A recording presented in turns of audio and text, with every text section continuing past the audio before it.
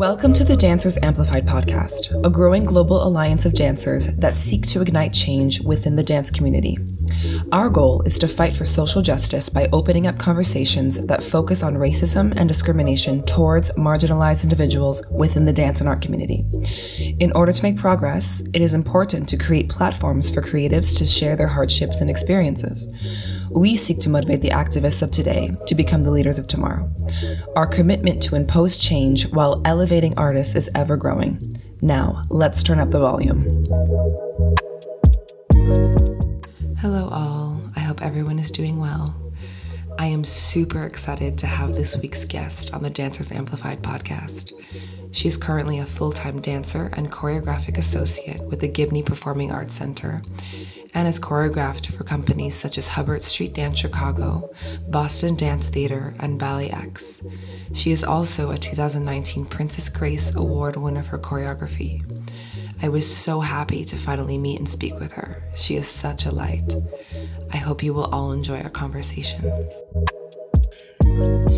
Welcome to the Dancers Amplified podcast, Rena. Welcome. I'm so happy to have you here. I'm so excited. I love Dancers Amplified. I know. We've been sourcing a date for so long, and I'm so glad it was just like spur of the moment. Here we are. Yeah. No, it's perfect. It turned out perfect. And I wanted to know a bit maybe about how you found out about Dancers Amplified. How I found out about Dancers Amplified was, Joey had approached me via social media and had asked me just to take part. He'd seen all the things that I post on my feed or my story and just wanted me to get involved. I'm a Black female artist and I'm heavily involved in advocacy in the arts. It's been a part of my craft since I started making dance when I was like 7 years old. I was like, we are trying to stand up for our rights as children, to not do chores, like little things like that. And I just feel like it's really, it's amplified over the years and finding things. I think, being in this Black body, it's always been in trying to craft my voice. It's always been about how to be visible, not just for myself, but to make someone that,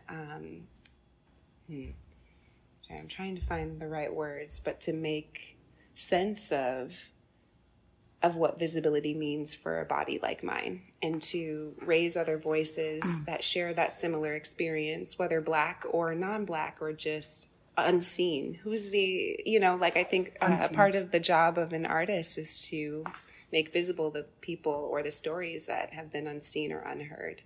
And that's why I love Dancers Amplified, because y'all are really doing the work. That's so great. Yeah. And it's a global thing. It just feels like, a lot of, I'm so sorry. I'm excited. No. But it feels like a lot, so much of what I hear from European peers or friends is that it's an American problem, racism and all of the gender divide and all of that, when a lot of what we experience is just a ripple effect of what happened in Europe all of those years ago. And the transatlantic From the beginning, slave trade. Exactly. Yeah. And so, there are remnants there and embers of how that all began. It's just more deep-seated and managed in such a way. And repercussions of history that seems to be repeating itself, and depending on what part of the world you're at what time in history. So it's definitely something that's wherever you are, it's this rippling effect of marginalization and discrimination.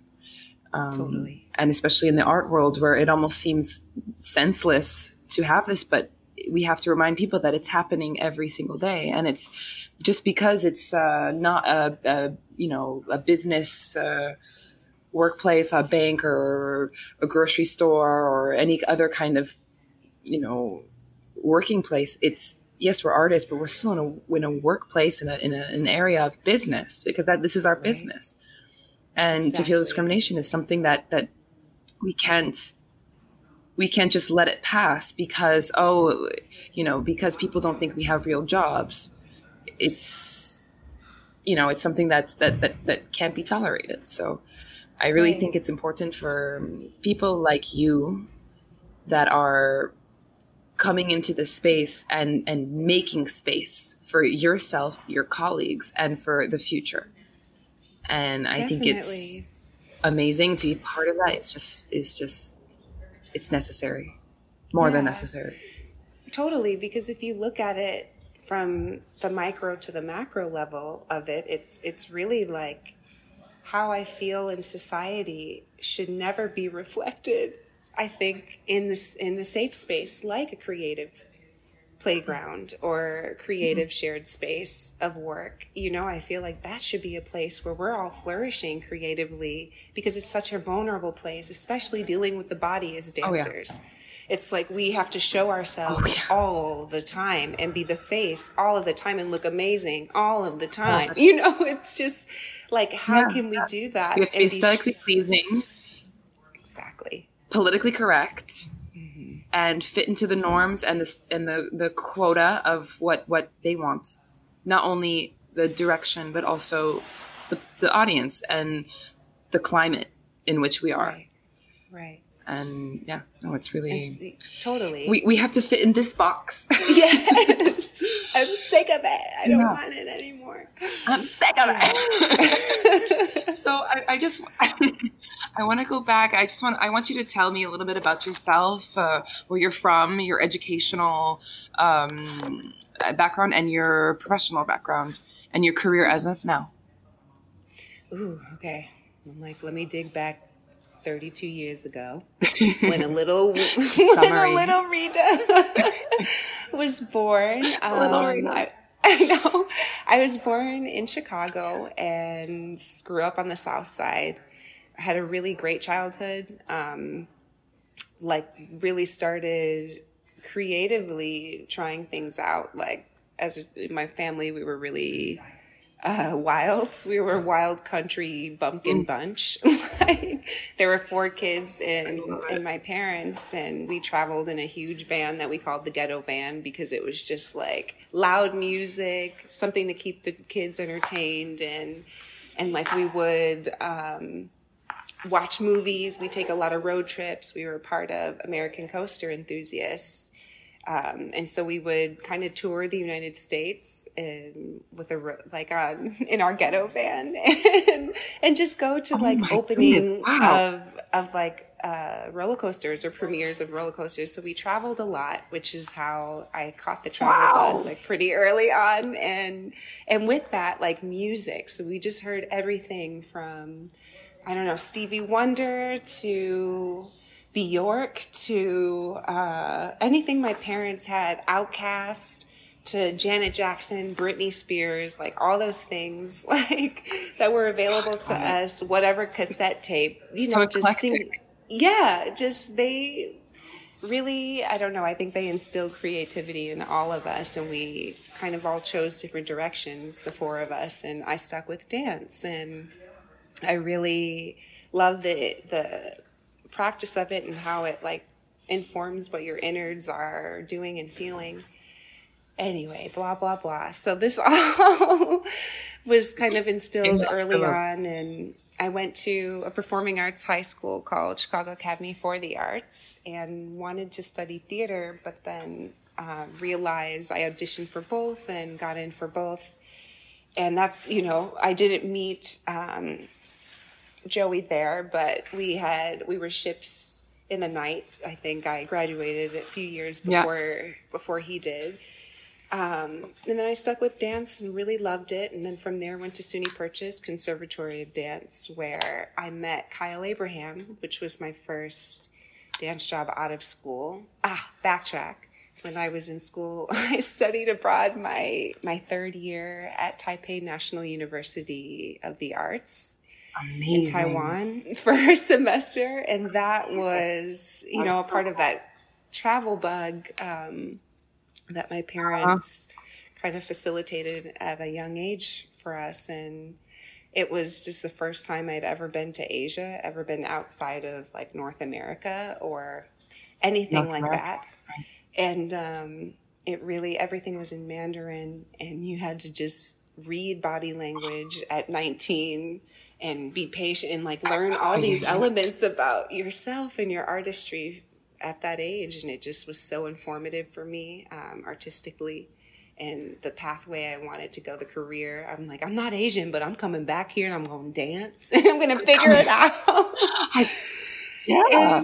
And yeah. And so from there, I graduated from SUNY Purchase in 2011, and then had a job with Kyle. I had missed so many last year activities at SUNY Purchase because I started touring with Kyle Abraham. So I almost missed my graduation. I had graduation. I had 5 minutes to say bye to my friends, and I was on a plane to tour with Kyle to Pittsburgh to perform. So it just kind of was happening. And it went fast, yeah. Right. And I never really knew where I belonged as a dancer. I didn't have the facility back then. I didn't really understand what nuance was. You just have those instincts and you follow them and you learn as you go. And was with Kyle for about 4 years, and in my third year had joined Bill T. Jones' Arnie Zane company full-time. So I was kind of straddling both jobs full-time, and then Kyle was touring part-time. And I think Bill's company really informed me as what kind of artist I wanted to be. But it was also a very difficult space to be in. Bill is very demanding and demands a lot of an artist. It's like theater work. It's a lot. So it just wasn't the right fit. And then from there, I went to Hubbard Street Dance Chicago because I always wanted to try a rep company. And I knew if I left a court, oh my God, I'm talking so fast. I'm so sorry. No. I'm following. I knew if I wanted to join a rep company, I wanted it to be a good one. And so I think, I joined Hubbard in 2017, about 4 years after. Like everything kind of has this like 4-year timeline that I was following, and joined Hubbard Street. And that in itself was also a challenge because they hadn't had a Black woman in the company in over 20 years. So all of the microaggressions that you can imagine on the sly were there, and you constantly felt othered. Even walking into the space, I'll remember my first day, there were so many comments about how big my afro was walking in. That was like really the first thing anybody had ever said to me. And that gives you kind of context of like how to really fit out of a situation without even trying. It was that, but I grew a lot, I think, as a dancer and as an artist, like taking all the things I had learned from a postmodern space, now bringing them into a very traditional rep company space of taking ballet every day. And like what the hybrid of that felt like was quite interesting. It was new. It was like shape-shifting with raw skin, like, I don't know what this is, but, I'm going to just try everything. The growing pains, too. Totally. And I just wanted to try everything. And then I realized last year during the pandemic, I wasn't really happy there. I think I had stayed for a number of reasons. I think just to get the clout and the years behind the name of Hubbard Street. And the year I wanted to leave, the artistic director at the time, Glenn Edgerton, who was also NDT's artistic director and had left 10 years prior to join Hubbard Street as artistic director. And he was like, you can't go. I'm trying to nominate you for Princess Grace for choreography. And I'm like, oh, okay, all right, I guess I'll stay. Which is like, it's a very prestigious award here in the United States for choreography, dance, and for other art mediums. And when that happened, just so many things, when I received the award, just so many great things were happening.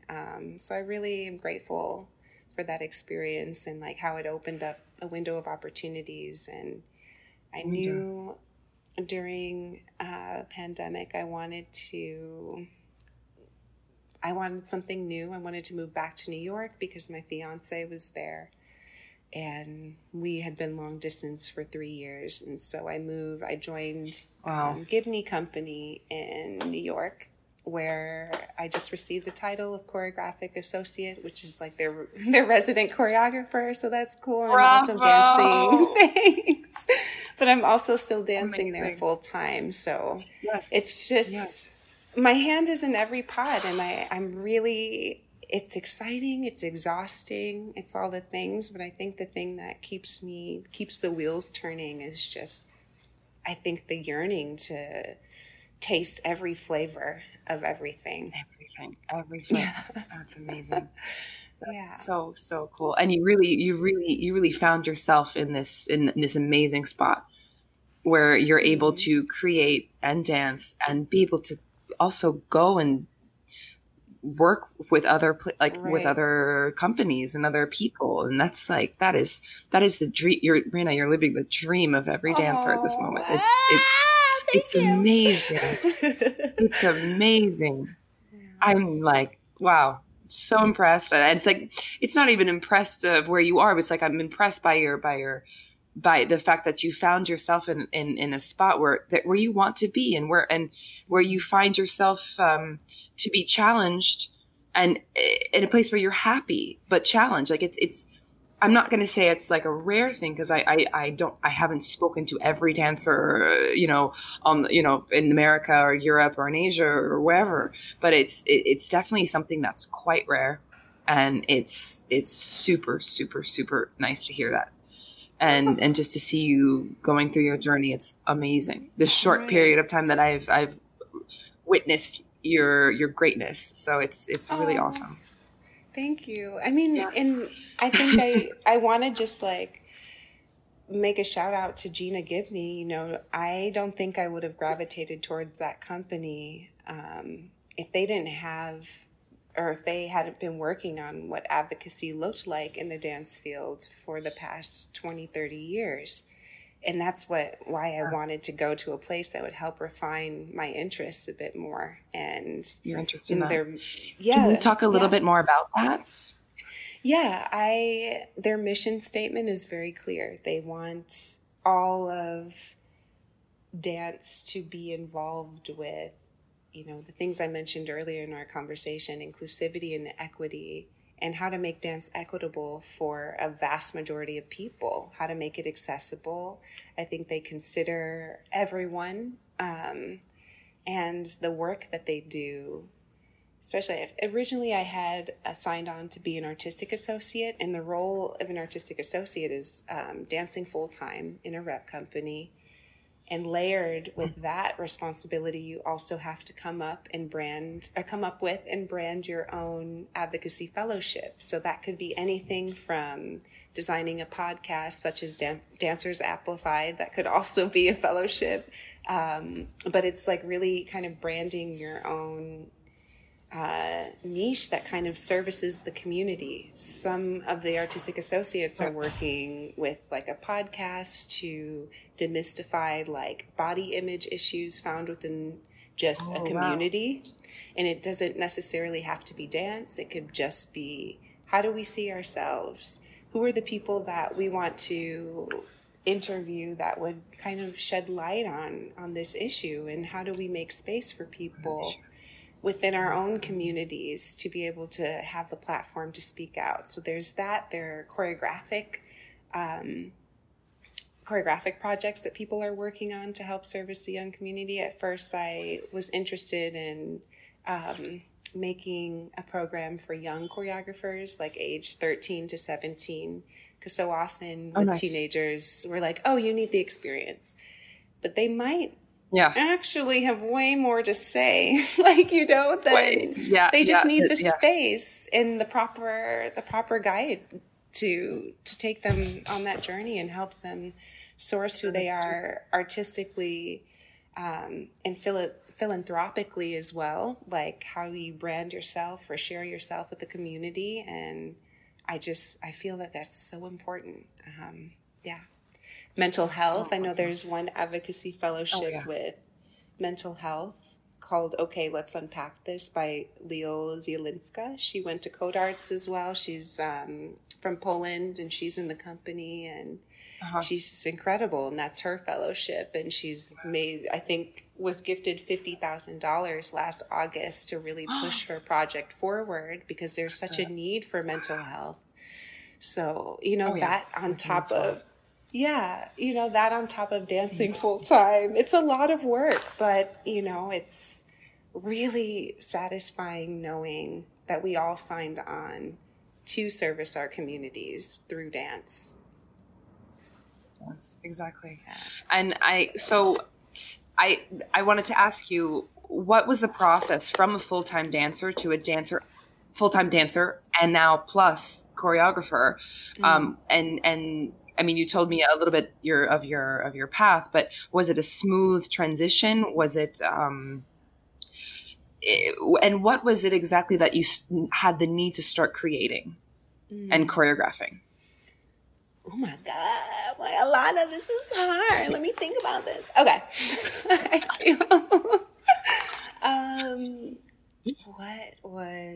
I think it's always been there. I've always been searching choreographically. Like I mentioned before, like I would blast Janet Jackson, Britney Spears, Pink Floyd, whatever in my room when I was 7 years old, and just kind of dream up scenarios and like play them out, whether I was like acting them out or dancing them out. But I literally, if I didn't have dance on a Saturday afternoon, instead of hanging out with friends, I'd spend all day in my afternoon, all afternoon in my room making compositions, kissing like bedposts and like running away from it as if it were my lover. So I really feel like there's like a crossfade that just was naturally kind of like built upon year after year. And where I started to take note of, maybe this is something that I'm interested in composition, not necessarily choreography, but just curating spaces and people and helping people be visible. I directed, organized, produced an AIDS benefit in my last year of high school. So when I was around 17, and I raised $10,000 for this place called the Core Center. And the Core Center was a place for LGBTQIA youth who were runaways or HIV positive. And we raised $10,000 to be able to give to the center so that they can have what they needed, the research for medical things and medical necessities. And what really drew me to that work. That's what, I'm saying. I'm like, the advocacy has always been there. But I think what drew me was like, wow, we have peers, or we have people my age going through something so devastating. Like with what I know so far at the tender age of 16, 17, okay, I know dance. Like, how can we make something happen where we utilize our resources here? We put on a show, we invite them to come, and we go to town and we raise the money and the funds. And it was really, that's when I first was like, I think this is something that I want to do. I want to put on shows. I want to do something that speaks to people, that helps people. And so, I think I started choreographing a little bit in high school and was encouraged by my educators, which was great. And I had, going to SUNY Purchase, you were required to choreograph every year, whether it was an improvisation structure. But every year you had to, and you were graded. So it was like, oh shit, well, I have to do it. Okay. You actually had to think about what you were going to totally. Yeah. And I loved it. I think it just something about making a world happen. I like disappearing. I love daydreaming. I love dreaming up scenarios. I like yearning to be in other places. I love to travel. So I'm always dreaming of like faraway lands and what those sensations are.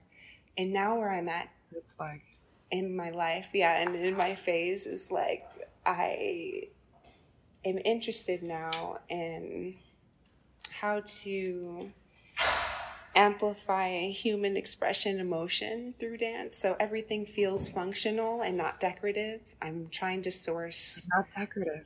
yeah, like what are we really made out of? And that's where my curiosities are. And I think it's that mixed with a lot of philosophies that may have been presented by, say, Plato back in 1200 whatever.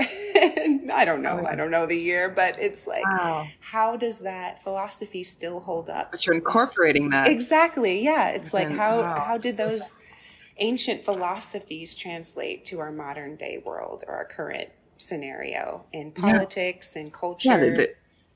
Yeah. The question is what are we made out of? And it's so, as a dancer, it's like we're made out of magical matter, and to make something out of it without I think it also depends on the epoch, or the decade that you're in, or the century that you're in. I mean, decorative or not, I think it always translates to the times, and I'm really interested in your process, actually, because when I was researching you a bit, and in an interview, you said something that made me smile. Like it really made me happy, because you said, "I want to show audiences what the world what could look like if we were all dancing." If I was reading that, and I was actually in the city. I'm in Lausanne, Switzerland, and I started to see, people just start to move, and in the way that they seemed that they would move. And I think we all can kind of feel we have energies, and our personalities are like this. Everything is different. Our energies is this category. Personality is this. You can't know it. But there's always something that, to me, like when I see people that are not dancers specifically, dancers are the hardest people to know how they move, because they're just like, oh, they're dancers, But when I see people, I'm like, they're gonna move this way, and it's almost just seems like it's like a translation. Like I feel like I'm translating people's body languages when I'm walking. Like, how would they dance? And when that quote, it just touched me, because I was like, I do that all the time, and I'm not a choreographer. I'm not, I'm an employed dancer in a company where we only do specific choreographies. And yes, we can do improv and creating and all that stuff, but it's mostly, and I really have this naturally, this thing of people trying to see people and understanding the way that they're moving, their body language, what they're trying to express. And so when you said that, I was so like, ah!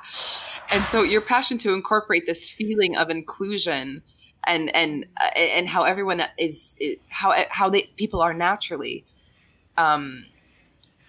Could you elaborate a bit on that process of when you're choreographing on bodies and how you want to emphasize this natural, undecorative way of expressing art through people's bodies? Right.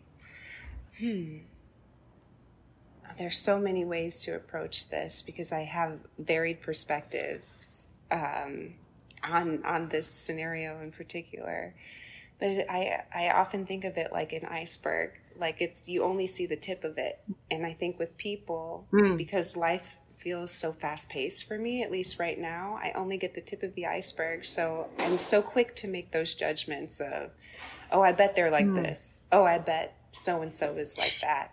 And what I love about stepping into a process, like say with Wim Wim, I had kind of preconceived notions about, oh, I imagine this person to be like this. And as the process goes, like I was really trying to kind of like get a snapshot of each individual. And as the what am I talking about? Process goes. There's like so much underneath that. And so I'm like, I think that's what I'm interested in, and how those energies correlate, which energies match, which ones kind of repel against. And I find that so interesting with every new space that I enter, or even entering a train. And you can feel that from people, and you can feel just looking at somebody, a stranger, it's just the tip of the iceberg. You have no idea. And it could even be the tone of their voice that surprises you, where it's like, oh, I didn't know you had that much bass. Oh my God. You know, like, little things like that. And I just find that really interesting to navigate, not necessarily play with, because emotions or histories and stories aren't to be played with. They're to be honored and investigated with the permission of that person, especially if you're making something to be seen. And so I'm really interested in stories I've never heard before, and illuminating people that may find so much comfort and light and joy in the process of dancing. So I take all of that into consideration. The person I've got to take into consideration, because otherwise, why are we making work? Like, I don't understand. And there can be, again, varied perspectives into this one topic that we're talking about, but dance can be whatever we want it to be. And I think right now the phase that I'm in is like how to highlight the unseen, or how to amplify the voices in front of you in such a way that it's not only for them, but it's for a mirrored society to look at themselves in motion in a portrait versus a landscape, or what is the landscape within the portrait. And that's something that we're developing here in my work with Wim Wim. It's like, how do we find what the landscape is within each portrait, and that's synonymous to the tip of the iceberg as well. It's like, we only see this, but I wonder if we go deep, are we reflected into each other?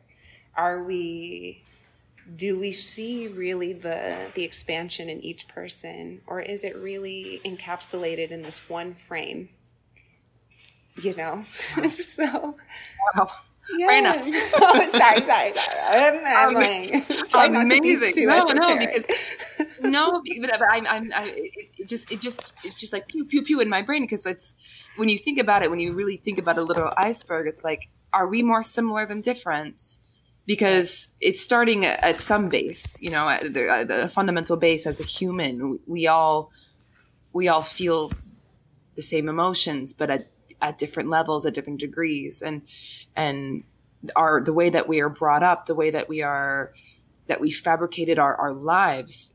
Of course, it changes because there's no one fabric that's the same. But when you get to really dissect someone through art and through dance, through your vision, you know, you start to discover things that are, yes, either really vast or really encapsulated. But at the end of the day, it's like everyone is just someone, like a deep vortex, and we all have to just respect that. And it's so, I think as a choreographer, it's such a responsibility to respect the person that you're working with and who's working with you, because they're at your service, but you're at their service. So it's totally this simultaneous kind of this temporary, like, serious relationship, right? And until the show is happening, it's like this explosion. It's like it's the finale, but it's also this thing that you're creating for the public. For it's going to be out there for people to be touched by, because that's the reason you're doing it in the first place. Mm-hmm. Yes, our art can be also very, very. I don't want. It's like a self work, you know. I think in when you're choreographing or when you're dancing yourself, you're fulfilling somewhat of a need that will never be filled, because we're never gonna be completely satisfied. But you know, you're fulfilling something in your heart and soul that you've known since day one, and you're doing that for someone else, and they're doing it for you, and then you're showing that to a public that is going to be touched by it. So it's just all this feeling. It's just, it's so cool. It's so cool. Thank you. I mean, and I kind of picked up on this when I was working with Bill. Like, although it was it was challenging and he was incredibly demanding, there was something that I learned about in his investigative process. It really is like something that he would always say in our post-performance discussions was, and he quotes, or I quote him when he says, I only asked to be a participant in a world of ideas. And I just was like, what the fuck? Like, that blew my mind. Because I'm like, that is what we all just hope to do. We hope to have a seat at the table, to be able to respond in dialogue with world events, with cultural shifts, with political happenings, with, I don't know, environmental causes, with each other. Oh, and it could be, you know, we can utilize a larger scale in terms of that and dialogue with that, or we can crystallize it into very intimate moments with people, whether it's intimate relationships or just friendships or connections. There's so much of life to dive into. And I'm just so excited as a creator because I'm like, oh, we can play with whatever. Like, quarantine for me was, although like mentally was really difficult at certain times, I loved being the Tarzan of my own jungle in my little tiny studio apartment in Chicago. And I was like, oh my God, I can use like the space under my bed like this and then film it like that. Or, oh my God, here's a stairwell outside on my fire escape. I'm going to have this vantage point and dangle my feet over. It was just like the confines. Actually, I find when I'm most constricted is when I'm most expansive. I think it's my imagination running wild, just diving into the fabric, like you mentioned before. Right. And when you're saying that, I just wanted to ask, I was curious, when is your favorite time to create? Like when you say, when I'm confined, I feel expansive.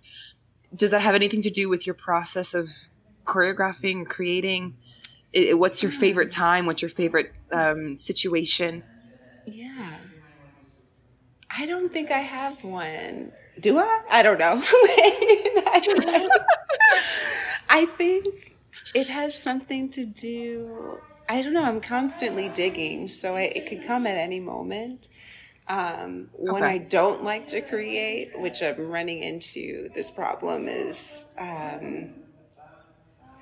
when I'm just fresh out of ideas. I think when I have just birthed the creation and then within the next 2 days, I have another one. Like this just happened with me when it's too close together. Oh, girl. Like I was struggling because I just had wrapped a creation with Gibney. And then 2 days later was in the studio here in Seattle with Wim Wim. And I was like, I have ideas, but nothing feels good enough because I feel accomplished having just completed something. And here's what I mean by the exchange. To feel okay with vulnerability of not knowing and trusting a group of seasoned artists to hold you in that space and to hold each other in that space where if I'm just honest and transparent, be like, y'all, I've got ideas, I'm fresh out, I'm going to communicate them to you. I love to start a process with a conversation because I get temperatures and colors from different people, moods, and how the energy shifts when one person speaks. All of that, like, kind of buffer of the in-between is really interesting for me. So I kind of start there if I get stuck. And they just held me. So I'm referring back to this company in Seattle and named Wim Wim. They have held me so beautifully, I think, through this process when I was just like, y'all, I don't know. Like, I have no idea. My mind is running. And they're like, okay, that's fine. You know, it's week 1, maybe week 2, we're going to find more things. And just as we've been going, how beautifully like things peel back and you keep finding more things together. And then we keep getting excited in the space because it's like, oh my God, do that. And then, you know, maybe it's totally on the other side, of what you thought it would be. And that's the exciting part about it. I think that's what keeps motivating me to keep at it. That's amazing, Rena. I'm so inspired. I'm so inspired speaking with you. I'm going to let you go. I know you have some things to do. You're a busy woman, booked and busy, Rena. I'm trying. We're out here. Out here working. Yeah, working. I love. But but I would love to speak with you another time. I'm really, I think we just scratched the surface, and yeah, to have you back on the podcast would be an amazing thing to have, and if you'd like to as well. I'm so down. You already know. I love to kiki. I love to talk. I had the feeling. But just to ask you, where can we find you? Do you have anything to plug? Anything to discuss about your last projects, or anything to shout out? Whenever I get this question, I'm like trying something new, because there's a lot going on. But what I learned in the pandemic was, I don't think it's always helpful for some people to hear, I'm doing da da da da da da da. Right. Because what I'm focusing on right now is just my joy. I'm trying to center happiness and working from that place, which I'm really excited about. That's up and coming for me, which has never really happened. That's up and coming. Joy. Yes. Joy is up and coming. I mean, there are several little things going on. But you can follow me on Instagram. My handle is at Rena Butler, RenaButler. And just see. I post whatever I feel like posting, and you can follow from there. And it's amazing. No, but it's so cool, because I love when you talked about dream scenarios. I love your dream scenarios on your stories. Everyone, look at Rena Butler's dream scenarios on her stories. It's amazing. I'm like, oh my God, yes, my stream of consciousness. It's actually what helps me determine what the next content for my work will be. So sometimes you can get secret messages, either maybe where I'm at in my head, or maybe where I'm going to go with the creation. But like, maybe it's just flowers and flow, like maybe it's like something about deep sea flowing and momentum. Maybe that's like the theme of one scenario for a day.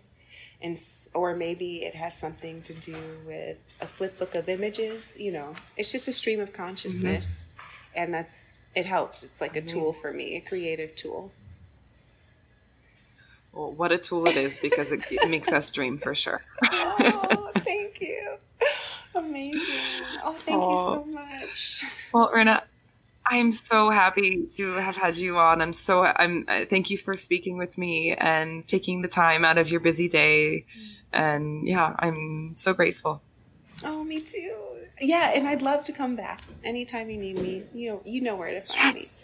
Awesome. I do now. Beautiful. Thank you so much. Thank you. Awesome. Well, Rena, I can't thank you enough for opening up your heart and your mind and all this stuff with me for about 45 minutes, and I'm just I'm inspired. Me too. All right, girl. Cool. I'm gonna hop back into rehearsal and do the ting ting. Go. Do the ting ting. Thank you for tuning in to Dancers Amplified. Your continued support and engagement with our work is the fuel that keeps this engine ignited. Come join us on dancersamplify.com and discover many ways to engage with our activist community. And remember always, we know our power, grace, and flexibility. Our intellect reaches beyond our bodies, the studio, and the stages on which we present our work. Artists are at the forefront of change. Now is the time to tendu the work.